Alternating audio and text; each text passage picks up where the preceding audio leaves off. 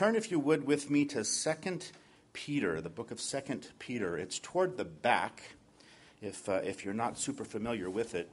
But while you're turning there, the Apostle Peter, to me, I think is one of the most colorful character in all of the Scriptures. He's a man, I think, that we can all really relate to and who we probably can identify with. And we see him pictured in the gospel accounts. He's often the one who's, he's rushing ahead when he should have been waiting back, or he's waiting back when he should have been rushing ahead, or he's talking when he should have been listening, or he's, wielding the sword when he should have been standing still. And we certainly sense that Peter is a very passionate man. He's a man of conviction, and he's a man who's full of life. And at the time, he was like what many are today. He was a courageous but kind of a careless Christian, right? Again, very colorful character. But what I think makes him especially colorful as we look into his letters to the church is that I think what we see is that above all else, he's a man of contrast.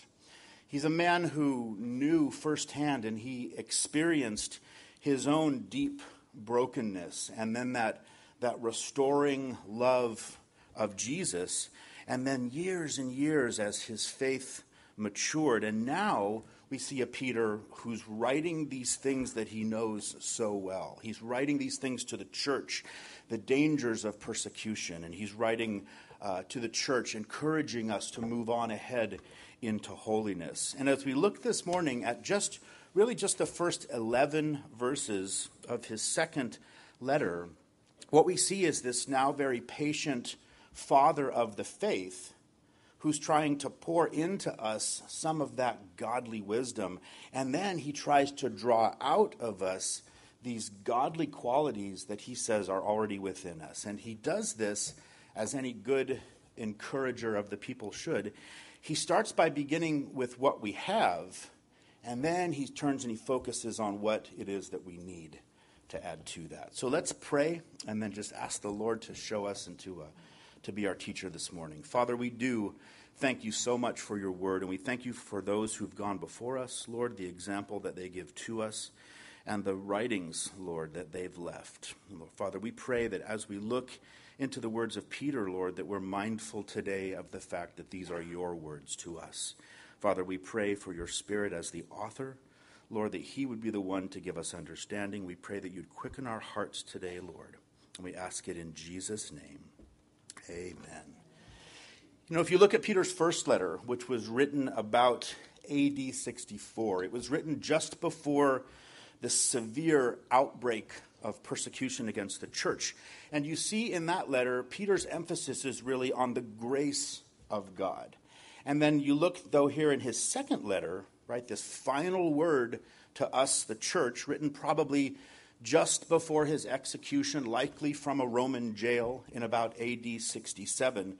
His emphasis is now on our growth, right? Our growth specifically, he'll say, in the knowledge of God. And that word knowledge doesn't just mean this intellectual understanding that we need to have of some kind of truth, although that's certainly part of it. But it means really a living participation in that truth. It means knowing by experience. And this is the type of knowledge that Peter encourages us to grow in. And yet, as I said before he starts to tell us where we're headed, he starts with where we are and the things that we have to build on. And if we look in these first 4 verses, we're going to see Peter talk about our gifts of grace. In verse 1, he writes, Simon Peter, a bondservant and apostle of Jesus Christ. Now, what's unique about this is that different from the greeting in his first letter to the churches, Peter adds this term bondservant to this claim of being an apostle of Jesus Christ. And that Greek word translated bondservant, you may have heard it before, it's a word called doulos, right? It means slave. And in the Old Testament, just like in first century Peter's time, after 6 years of service, slaves were ordinarily set free. And yet if a slave wanted to remain in the service of his master, he could continue to do that, now a slave by choice. And so this is exactly what Peter was. He was a slave by choice. And yet, why? Well, because although a doulos was committed to serve his master for life, the master was equally as committed to provide for and to take care of that slave.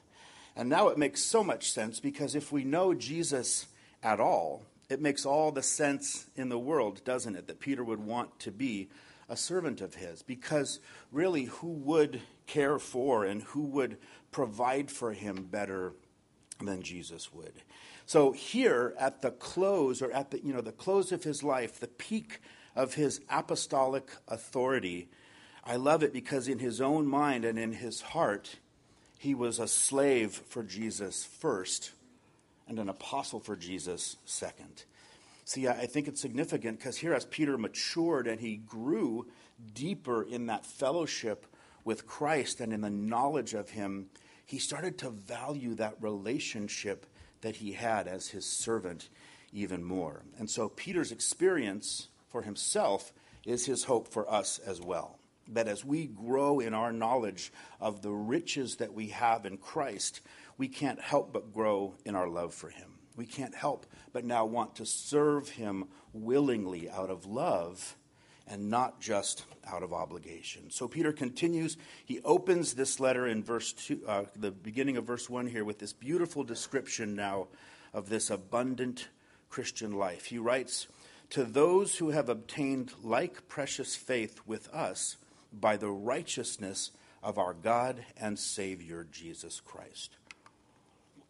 Now, if you've studied Peter's letters, it's kind of intriguing to note that throughout his writing, here this big, powerful Peter uses this peculiar word, precious, right? In his first letter, he talks about the precious blood. And here in this verse, he talks about precious faith. Later, you'll see him talk about precious promises. And then in the next chapter of the same book, he talks about the precious stone. Although it's maybe not a word that we'd expect to find in the vocabulary of a big fisherman like Peter, precious is a perfect choice here, because what this word literally means is something beyond calculation. And certainly when we think about the faith and the blood and the promises of the Lord, those things are all of incalculable worth, right? They're definitely things that would qualify as precious. And Peter calls it here this like precious faith, which again tells us he's writing to fellow believers. And I think it's significant because what it means is that our standing with the Lord today is no different than what it was of the apostles centuries ago. It's not like Peter saying, hey, look, I'm an apostle, so I'm up here in first class, and the rest of you can take a seat back in coach somewhere. Right? That's not at all what he's saying. That they, just like we, they received their righteous standing before him based on his sovereign grace, rather than based on anything they did or anything that we do. Right? Because, and only because, he reached down to us in the person of Jesus Christ, who Peter says there is both our God and Savior. Now, don't miss this, because this too is significant. What this means is that Peter is calling Jesus, right, this man with whom he walked and lived for 3 years, Peter is calling Jesus God. Right? Because God and our Savior are not two different persons. They describe one person, Jesus Christ. And for those of you apologists here with us this morning, you know that this is one of those passages that ranks right up there with other great passages in the New Testament, which very plainly, very clearly teach that Jesus Christ is co-equal in nature with God the Father. And as a co-equal in nature, here it says that Jesus Christ has there are these spiritual blessings that can be secured through nobody else. The first one we see right here in this verse is righteousness. Right? When we trust Jesus as our Savior, his righteousness becomes our righteousness. And we're given immediately, we have that right standing now before God. We could never attain this righteousness, could we? It's a gift. It's a gift that comes from God to those who believe. The next two blessings we see in the rest of verse 2, Peter writes that grace and peace be multiplied to you in the knowledge of God and of Jesus our Lord.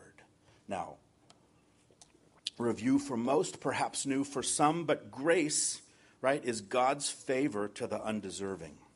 You know, God, in his mercy, doesn't give us what we do deserve, right? What we do deserve is eternal punishment and separation from him. But in his mercy, he hasn't given us that. But God, in his grace, gives us what we don't deserve, right? He gives us reconciliation and forgiveness and fellowship with him.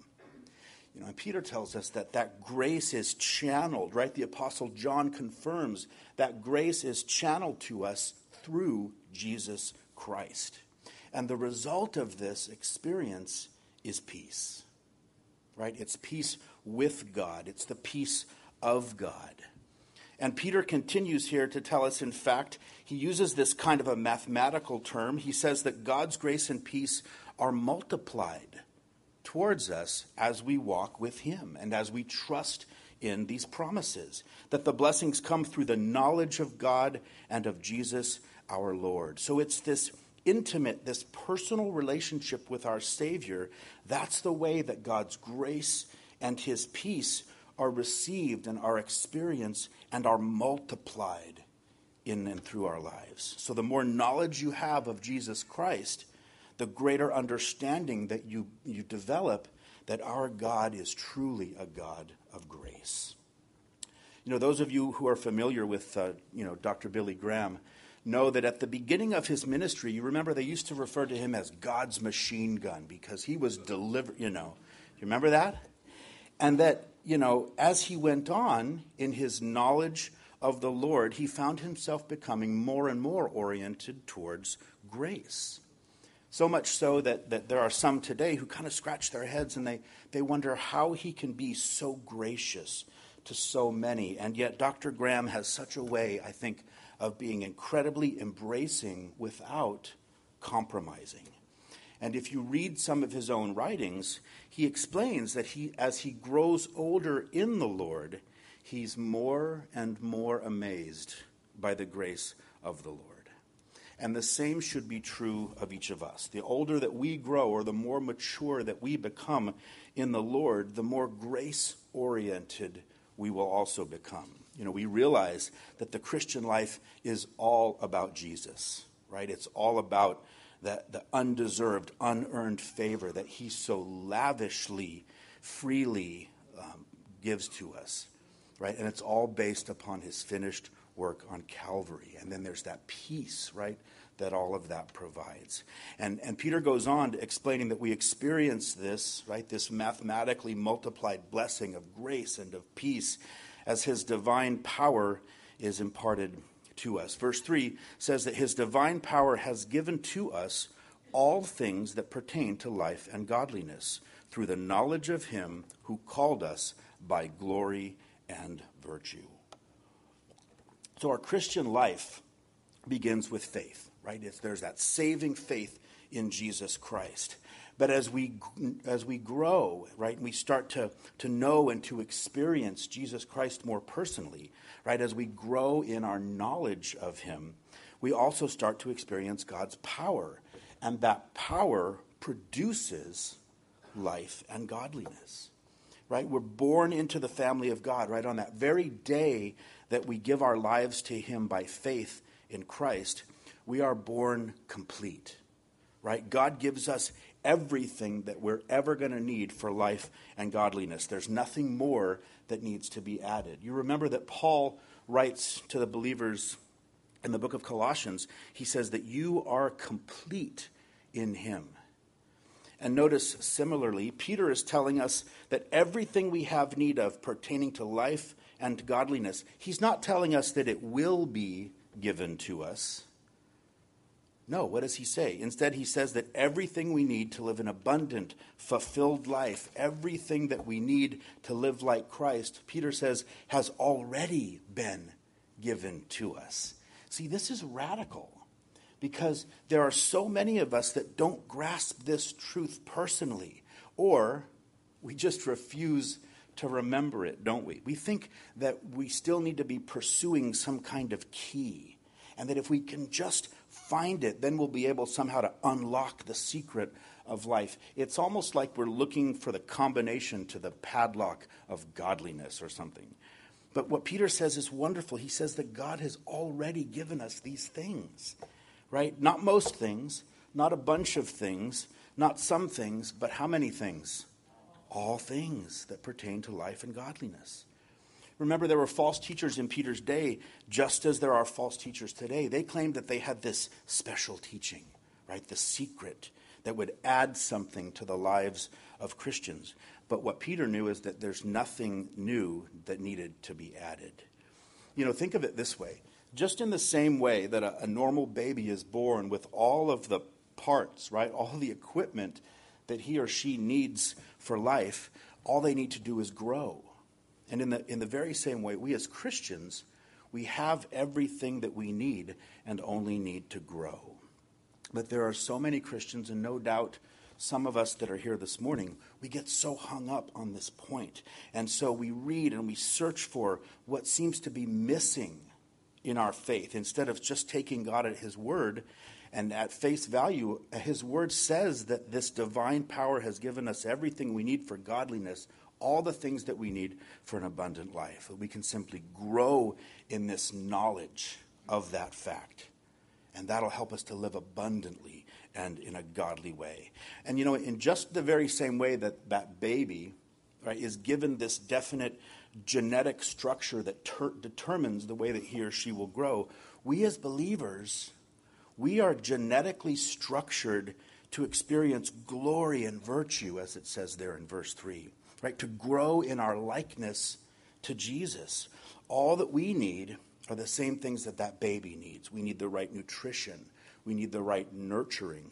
We need the right training and the right teaching. And so we have this divine power. We have all the things that pertain, Peter says, to life and godliness. They coming to us through our growth in the knowledge of the Lord Jesus. And so look again at the very last few words of verse 3.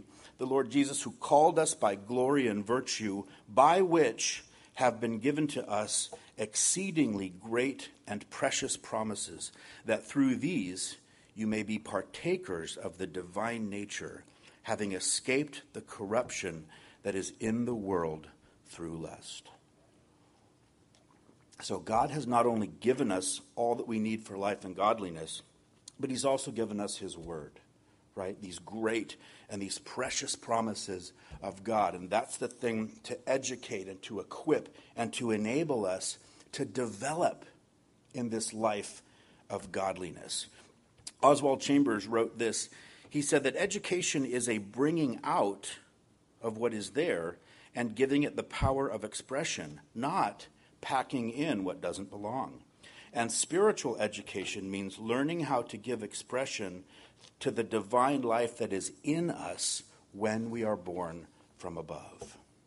So in the Bible, right, we have all of the truth and all of the principles and all of the promises that we need for growth in life and toward godliness. And it's that Bible that actually imparts that life to our souls. Because when a sinner believes on Jesus as the Christ, the Spirit of God, you know, uses the Word of God to impart that life and that nature now within us. And that very same sweet baby that we've been talking about, that baby shares the nature of its parents. And so too, a person who's been born again now shares that divine nature of God. Right? That lost sinner, right? That old man, the Bible says, is dead, but the Christian now, the new man, is raised and it's alive because we now share in that divine nature. And it's now this new nature inside of us, that's what should be driving us. You know, you just have to look around you and you see that nature determines appetite, right? Pigs want slop. The Bible even says that a dog will even eat its own vomit, right? But the sheep, what do the sheep desire? Well, the sheep desire green pastures. So if nature determines appetite, and if we have God's nature within us, then we should be developing an appetite for those things that are godly and that are pure and holy. Nature determines behavior, right? Bald eagles fly because they have the nature of an eagle, and a dolphin doesn't fly because it has the nature to swim like a dolphin. So our behavior now ought to be increasingly more and more like that of the Father and of our example, Jesus. Nature determines environment, right? Squirrels, they climb trees. Moles don't climb trees. They burrow underground, right? Fish, they swim in the water. And we ought to be creating for ourselves an environment that's suited to this beautiful new nature that we have. Finally, nature determines association, right? Lions travel in prides, and sheep go around in flocks, and fish swim around smartly in schools, right? So we ought to be associating with those things and these people now that are going to be true to the new nature that we have, right? So in light of and as we look at all of this, how can we help but to see that the only normal and fruit-bearing life for the child of God is a godly life, right? Because we possess this divine nature. Peter also says in this verse, he says we've completely escaped the defilement and the decay of this world. Now, if you look, the craziness of the world, most everything we see around us can be traced directly to lust, right? Whether or not you're talking about the lust for money or sex or esteem or approval. Lust is just simply that thing that says, I need more of this, whatever it is. And it's exactly from this kind of mindset that Peter says we've been delivered. So if we're trying to feed the new nature, if we feed the new nature the nourishment of the Word, we're going to have this decreasing interest in the garbage of the world. But if we're making provision for the flesh, as Paul says, if we're feeding ourselves the junk food of the world and of our culture, well, then our sinful nature is just going to continue to kind of lust for those old sins. Godly living is a result of cultivating and of nourishing and of strengthening and of developing that new nature that Peter tells us already exists within us. And so it's that growth in this that Peter's going to address next. He just so beautifully has encouraged us with where we are and with all that we have. And now he's going to kind of turn this corner, right? Exhorting us forward to where we're headed, to adding those things that we need from our gifts of grace, now in the rest of our passage today, to our growth in knowledge. In verse 5, Peter says, but also for this very reason, or because we're partakers of this divine nature, he says, giving all diligence, add to your faith virtue, to virtue knowledge, to knowledge self-control, to self-control perseverance, to perseverance godliness, to godliness brotherly kindness, and to brotherly kindness love. So here is one of those great New Testament lists, right? One of those teaching tools from the ancient writers. And it's one of these lists that just seem to stick in our heads and they just stay in our hearts. And Peter starts the list with, but also, and then adds, for this very reason, to make it very clear that there is something beyond the new birth. There is something beyond the receiving of this new wonderful nature. There's growth, right? But also you could translate as in light of this. So in other words, in light of the fact that we have everything we need to enjoy life fully and to live godly, in light of the fact that we've been given hundreds of promises so graciously, in light of the fact that we're free now of the grasp of lust, we should be those who add to our faith diligently, right? Those of you, some may remember, Pastor Dave always used to say that Christianity is like a greased pole. You're either climbing up or you're sliding down. There's no standing still. Right? Once we're born spiritually into God's family, we then need to grow spiritually. And this takes diligence and earnestness, because a lazy, careless Christian doesn't grow. You know, God gives to us, his children, he gives us everything we need to live godly lives, but then we need to apply all those things that he's given us and be diligent and be disciplined in the way that we live. You remember that Paul exhorted the Philippians. He said they were to work out their own salvation, for it is God who works in you. Now, what that doesn't mean is that we're to work for our salvation, right? But what it does mean is that we need to work to the outside the things that God is working on the inside, right? Our outward actions should reflect that inward change in our nature.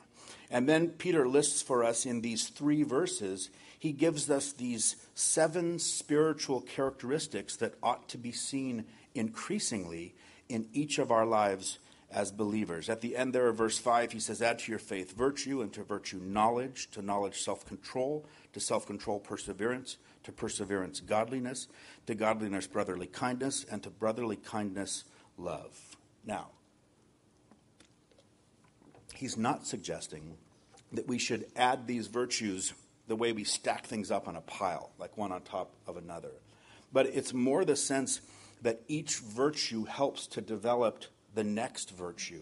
They're kind of more like sections of a telescope, right? That one leads into another. And just like the fruit of the Spirit that the Apostle Paul writes about in Galatians 5, these qualities are going to grow out of a life and of a vital relationship with Jesus Christ. As Christians, it's sometimes just not enough for us to let go and let God where it pertains to our spiritual growth, as though our growth were God's work alone.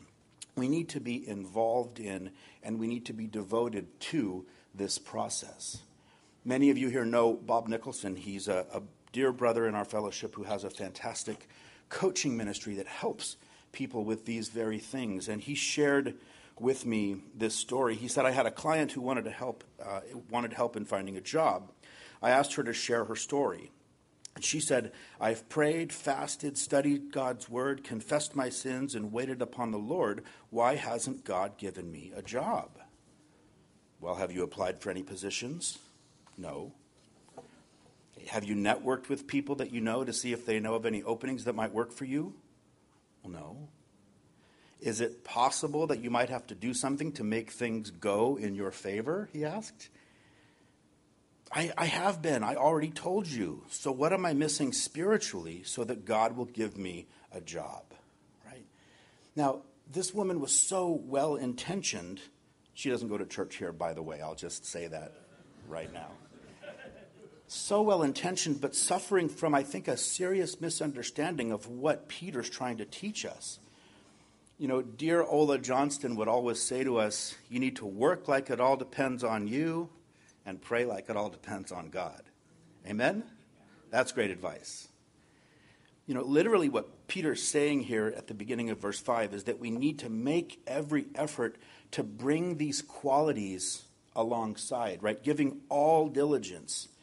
And again, if you do an exhaustive word study of the original Greek text here, what you find is that the word that Peter uses there for all, it means all, right? All. That we should be making diligent effort to grow all the time, right? 24/7. And Peter says here that it starts with faith, right? Everything for Peter goes back to that. And it's that conviction that what Jesus says is true and that we can commit ourselves to his promises. It's that unquestioning certainty that Peter had and that we need to have, that the way to happiness and to peace and to strength on earth and in heaven is to accept him at his word. That's where it begins. And it's on top of that bedrock then that Peter says we're to add virtue, or literally we're to add excellence. And it's a great word that in the original text, it has this sense of courage and it has this sense of chastity, but it means so much more than that. Barclay defined it as that virtue which makes a man a good citizen and friend. It is that virtue which makes him an expert in the technique of living well. So what it basically means is that we should be good at life. Right? And Peter says that this should take work, that we need to be diligent about this. As Christians, we're supposed to glorify God because we have God's natures within, right? We've been saved to advertise his virtues and to let his glory be evidenced in our lives. And so the best way to demonstrate our faith is by simply living a life of excellence. And so Peter continues now. He couples the adding of virtue to our faith, and then the next to virtue we're to add knowledge, or gnosis. You've probably heard that word in the original text. It's this specific word that means specifically practical knowledge. Right? It's a different knowledge than what's called the Sophia knowledge that comes from wisdom and knowledge of the divine things. Right? But Gnosis and Sophia should work hand in hand. Because this knowledge that Peter is encouraging us to add here, it's the ability to apply to particular situations that ultimate practical knowledge with that spiritual knowledge that the scriptures provide to us. Right? It's that practical knowledge that guides us to skillfully deal with the day-to-day challenges of life. And as we look at these foundational first virtues of faith and excellence and knowledge, and we consider Peter's exhortation to add them to our lives, what we see is this picture that's developing around our involvement in personal growth in knowledge that's foundational to life skills and then living them out excellently. Okay, so for those of us who are a little more simple-minded, it means we need to be diligent to devote time to getting good at living life. Right? We need to be diligent to devote time to getting good at living life. So where do we even focus? Where do we start? Well, we start wherever we have challenges to meet, in whatever specific season of life we're in. Or we need to prepare ourselves for something that's ahead. Which just means that if we're married, we should devote ourselves to becoming excellent at marriage. If we're single, we should devote ourselves to becoming excellent at being single. If we're parents, or if we're grandparents, we should devote ourselves to becoming excellent at those things, right? At parenting or at grandparenting. If we're working, we should devote ourselves to being excellent workers. Or if we're approaching or if we're in retirement, we should devote ourselves to becoming excellent at the stewardship of our resources for that time of our life. Right? And we should all be devoting ourselves to becoming excellent at financial stewardship or at clear communication and at interpersonal relationships and at being neighborly neighbors. Right? Right here, right now. And if there's something specific that we want for ourselves in the future, we should be devoting ourselves now to becoming excellent at the things that are going to help to prepare us for that thing that we want later. And this is why, as much as I love Life Church, this is why we're so encouraged and we're so excited about Pastor Matt's vision for this summer's life groups.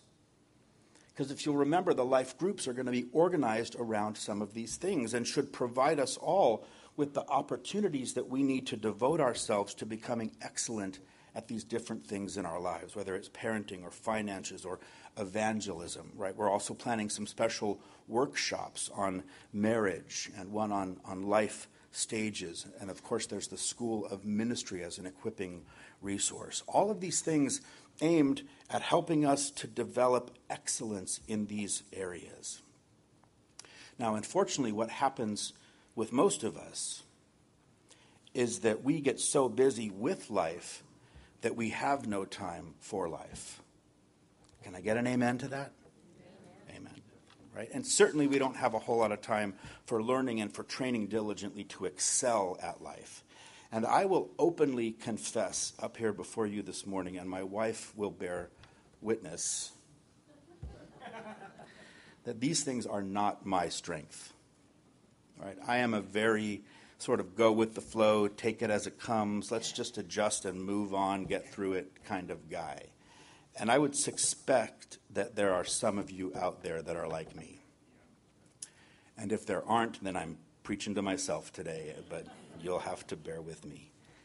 And yet what this creates, doesn't it? It's a situation where life is just something that happens to us instead of something that we're involved in making happen, right? Through excellent living and employing these biblical principles of diligence and growing in these different areas. Now, I don't want anyone here today to misunderstand me. This is not simple, is it?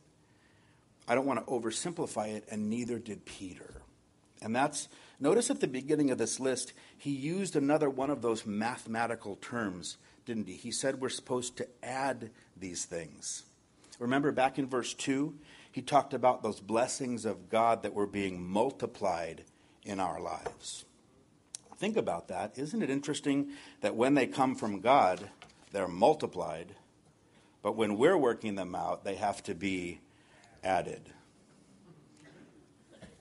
Because as I'm relearning watching Michelle teach our kids at home, multiplication and addition both get you to the same place. Adding it just takes a lot longer, doesn't it? Peter knew that, see, and that's precisely why he includes, I think, these next two virtues, because these next two are these character qualities that we're going to need in succeeding in our training. Because he says to add faith and virtue, we're to add knowledge, and then we're also to add next self-control, right? Simply our emotions, our passions are in their proper place so we can use them to serve us, right, in staying focused. Those should drive us in staying focused in our training. You couple that with perseverance. This is a great word, right? We're freely choosing to bear with the difficulties that we know are going to come because we're trying to achieve a result that we want from this training. And again, in the original language, it's a word that means much more than just kind of grin and bear it, make it through. It has this backbone and it has courage to it. It means to be willing to suffer hard or difficult things because of a forward look that you're maintaining. And one writer commented, describing it, it's the courageous acceptance of everything that life can do to us and the transmuting of even the worst event into another step on the upward way. The upward way to becoming a good counselor or a skilled and loving parent or a fantastic husband or a fantastic wife or a great, whatever it is that you're trying to become. Right, so self-control has to do with handling the pleasures of life, but this word perseverance relates primarily to handling the pressures and the problems of life, right? It's the ability to endure when things get difficult. Now, step back with me for just a moment.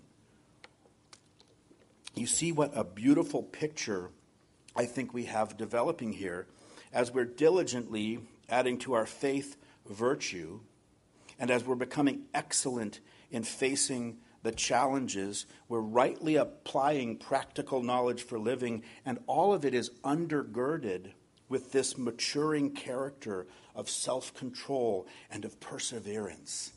Now, I don't know about you guys, but I do know that to me, both the prospect of that and even the process to get to it, that sounds pretty exciting to me. That sounds like a full, rich, vibrant existence. And especially as you wrap all of those things up in these last couple virtues, notice the next we're going to look at don't focus on the way we work with ourselves, but they really are going to focus on the ways that we deal with and that we look at and the ways that we relate to those around us. Because he mentions godliness, brotherly kindness, and love. Add those things on, he says. Now, godliness just means God-likeness, right? And originally, it meant to worship well. And it describes an individual who's right in their relationship with God and therefore they're right in the relationships with fellow men. It's where we're working to give God the things that he's due and man the things that they're due. Like gathering together, giving God what he's due by worshiping him, but being good employees when we're out on the job.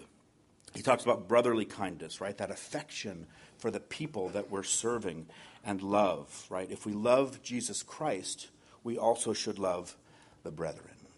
Now, have you ever noticed that there's this kind of a religious devotion that it seems to me almost separates people from those around him or her, right? Where the needs of the people around us almost become an intrusion on our times of prayer or of study or of meditation on the Word. And it's almost like we can develop this attitude that the ordinary demands of human relationships in our lives, they're just a nuisance, right? And yet he talks about brotherly kindness. And this is a virtue that breeds this desire to get involved in personal relationships. And of course, love is what brings with it this willingness to make room in your life for people and to make sacrifices in your life for their good. And of course, that's the love that Jesus communicated so clearly at the cross, right? This is the kind of love that's last in Peter's list. Of course, it's agape love. And it's the kind of love that God shows for sinners. It's the love that's described in the love chapter, right? 1 Corinthians 13. It's the love that Paul says that the Holy Spirit produces in our hearts as we're walking in the Spirit. He writes to the Romans that the love of God has been poured out in our hearts by the Holy Spirit. And this is the thing that Peter says should wrap all of these other virtues together in one. Right? And then he ushers us right into this powerful promise of the result of our diligence and our cooperation and our growth in these virtues, because in verse 8 he says that if these things are yours and abound, you will be neither barren nor unfruitful in the knowledge of our Lord Jesus Christ. So, this type of Christian growth that Peter's talking about here, just in verses 5 through 7, it's going to result, he says, in a spiritual effectiveness and in productivity as there continues to be this growth in grace. Now, that being said, any of us who've tried have found out it is impossible, right, in our own fallen human natures to manufacture these 7 qualities of Christian character, right? Just studying through this list alone, I know, can be a little bit tedious. And I know this because you guys all look super tired now, right? I've been watching over the last 15 minutes especially as the ameners stopped their amening, and as the note takers stopped their note taking, and as the nodders started nodding off a little bit, right? But listen, I don't want you to be discouraged, and I don't want you to be defeated, but I want you to hear this clearly, is that these qualities of Christian character aren't manufactured, right? But they are produced by the Spirit of God when we're working and when we're cooperating willingly in a partnership with Him, right? As we're diligently trying to add these things to our faith. And we're doing it because we're keeping always at the forefront of our mind that it's because we have what? Because we have this divine nature inside of us that we can grow spiritually, that we can develop this kind of Christian character. And if we do that, then it's God who receives the glory when it finally happens, right? It's through the power of God, it's through employing these precious promises of God that the growth takes place. Remember, that divine genetic structure is already there. Right? The scriptures tell us that God wants us, Paul says, to be conformed to the image of his Son. And that life within, it will reproduce that image if we just diligently cooperate with God and as we use these resources that he's given us. And it's so unfortunate, I think, that so many Christians, they know the Lord in terms of salvation, right? But they lack this fruit, and they're not growing spiritually. You know, if you're here this morning and you're feeling barren or unfruitful spiritually, or if you're just going through a dry season in your walk, perhaps, I think that the Holy Spirit has inspired Peter, right, to tell you, and certainly to remind me, to start focusing on these things so that we allow that divine nature that's inside of us to affect those people who are around us by just diligently adding excellence and virtue to our faith. Because the degree to which you add these things to your life is the degree to which you'll be fruitful and productive, Peter says, in your knowledge of the Lord. You're saying, okay, Bill, I get it. We just need to try harder, right? Really, you guys know me better than that. Try harder, right? What does Jesus say in John 15? He says, abide in me and I in you. As the branch cannot bear fruit of itself unless it abides in the vine, neither can you unless you abide in me.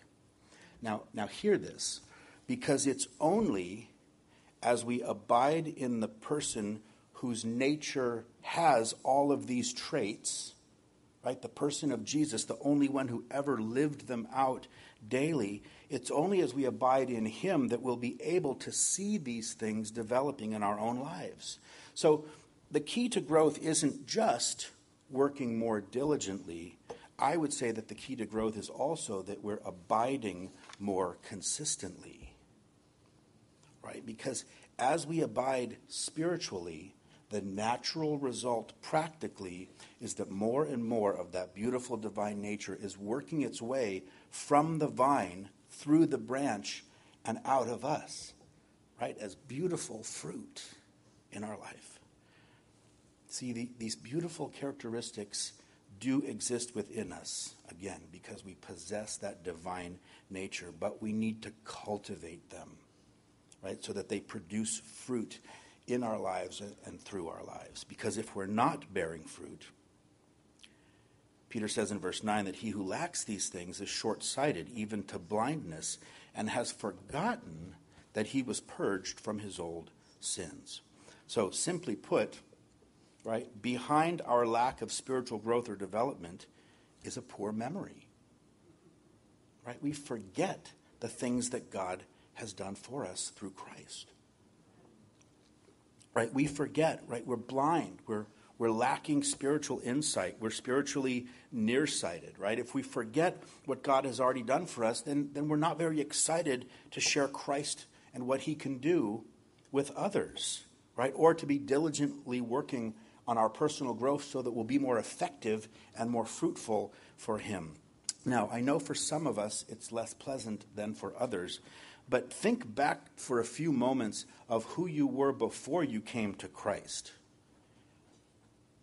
Right? But remember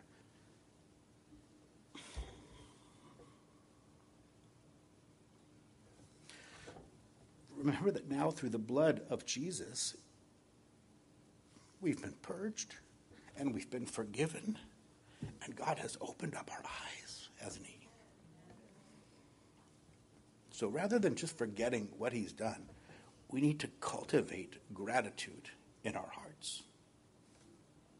Right? We need to sharpen our spiritual vision and try to hone these life-living skills, and then just sit back and watch what the Lord will do. Right? Remember, Peter showed us at the very beginning of this letter, right, from his own experience, that as he grew in his knowledge of the Lord Jesus, he grew in his understanding of, and he grew in his feeling of debt to him, and in his desire to be recognized first and foremost as a slave of Jesus. Right? Life is too brief, and the needs of the world around us are way too great for us to be walking around with our eyes closed, right? And yet Peter himself, right? Peter himself had been forgetful, denying the Lord. Of course, he remembered, it says in Luke 22 that Peter remembered the word of the Lord, and then he went out and he wept bitterly. So Peter was a man who knew, and Peter was a man who understood what it is to forget. And so the now mature apostle, right, our colorful man of contrast, he concludes this section with this exhortation to all of us in verses 10 and 11. He says, therefore, brethren, be even more diligent to make your calling and election sure. For if you do these things, you will never stumble. For so an entrance will be supplied to you abundantly into the everlasting kingdom of our Lord and Savior, Jesus Christ. So if we walk around with our eyes closed, verse 9 tells us we're going to stumble, right? But when we're growing in our Christian walk and we're living with excellence, we can walk with confidence because we know that we're secure in Christ, right? If you do these things, Peter tells us, not only will you be fruitful in this life, but you'll also be rewarded eternally. And what I think is amazing is that Peter doesn't give us a 15-volume set of books on how to be fruitful in your Christian walk. But rather, what does he give us? He gives us a few powerful verses in this chapter, right? Okay, if I don't pursue knowledge, I may fail. If I don't add virtue, I may fail. If I don't seek after godliness, I may fail. But if I do these things, right, even if I'm not 100% successful 100% of the time, if I do these things, I will never fail, Peter says. Right? And I'll be rewarded eternally on top of that. So Peter's admonishing us to be even more diligent, right?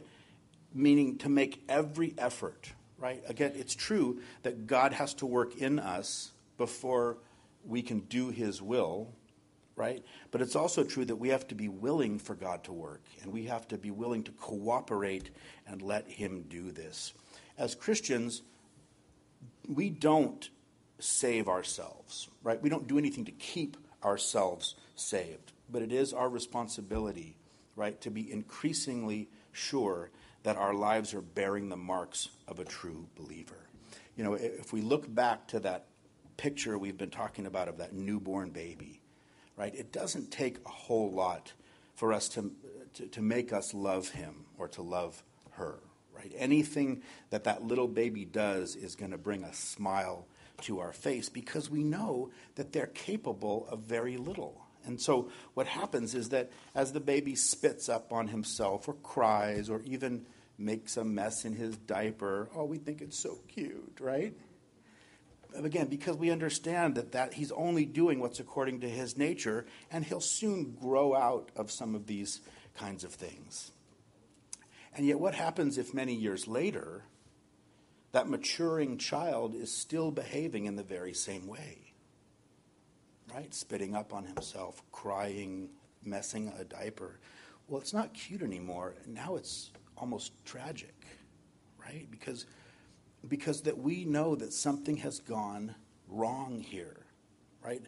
He's not maturing in the way that he should be maturing. And if we stop for a moment and think of what a Christian's life would look like if they didn't have these virtues, if they didn't work hard adding to their faith, you know, you see lives that would be in turmoil because they'd constantly be making mistakes because of poor judgment, right? They wouldn't have developed the common sense that it would take to just do the simplest tasks well, right? They'd be people who are emotionally unstable, unable to stick with anything that is difficult or takes effort, right?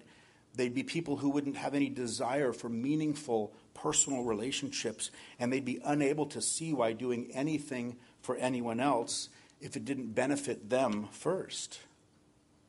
Now, is this dear brother or sister one of God's elect?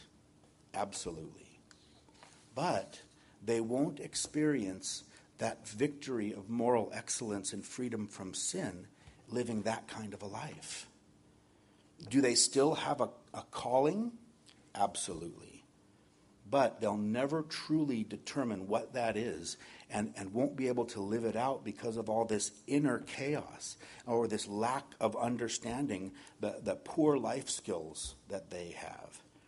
Now, looking around this room this morning and loving most of you the way that I do, I can very happily say that most of us are somewhere along this road to maturity, right? We're adding these virtues to our lives, right? We're overcoming some of these challenges that God allows to come our way. And I think it's just such a great encouragement to remember on our journey as we slip and as we stumble and as we fall, sometimes all over ourselves, that we already have everything we need in Christ. And we have it whether we're training ourselves in these virtues or not.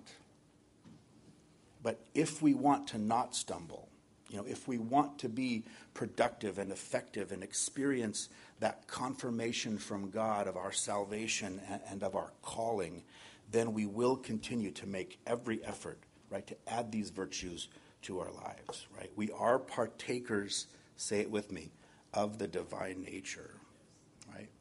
And so we simply need to nurture that new nature, right? Do it with the sound knowledge and the practical wisdom for excellent living that Peter is encouraging us here. Because then we're going to see that we're going to grow in our knowledge and our understanding of the Lord, and we're going to grow in our intimacy with the Lord, and we're going to grow in our fruitfulness for the Lord. Amen. Father, how we thank you, Lord, for the great encouragement that you provide to us in your word, Lord. We thank you for the great resources that you provide for us, Lord. We thank you for the divine nature which you've given to us. And Father, we thank you for the encouragement that you give, Lord, that we press on and develop in our faith. Father, I pray now this morning for anyone who's discouraged in these areas, Lord. Help each one of us to be encouraged by all that you've done, Lord, and to use that, Lord, to propel us forward. Father, we want to be people, and we want to be a church that's growing and that's fruitful for you, Lord, in reaching those around us. Father, we pray that you'd help us to do that. Father, I pray even now as we consider these things, Lord, as you speak to our hearts, Lord, as the men come and receive this morning's offering, Lord, that you would, Father, make us mindful of the things that your Son did for us on the cross. Lord, help us to be encouraged. Lord, we pray even now, and we ask it in Jesus' name.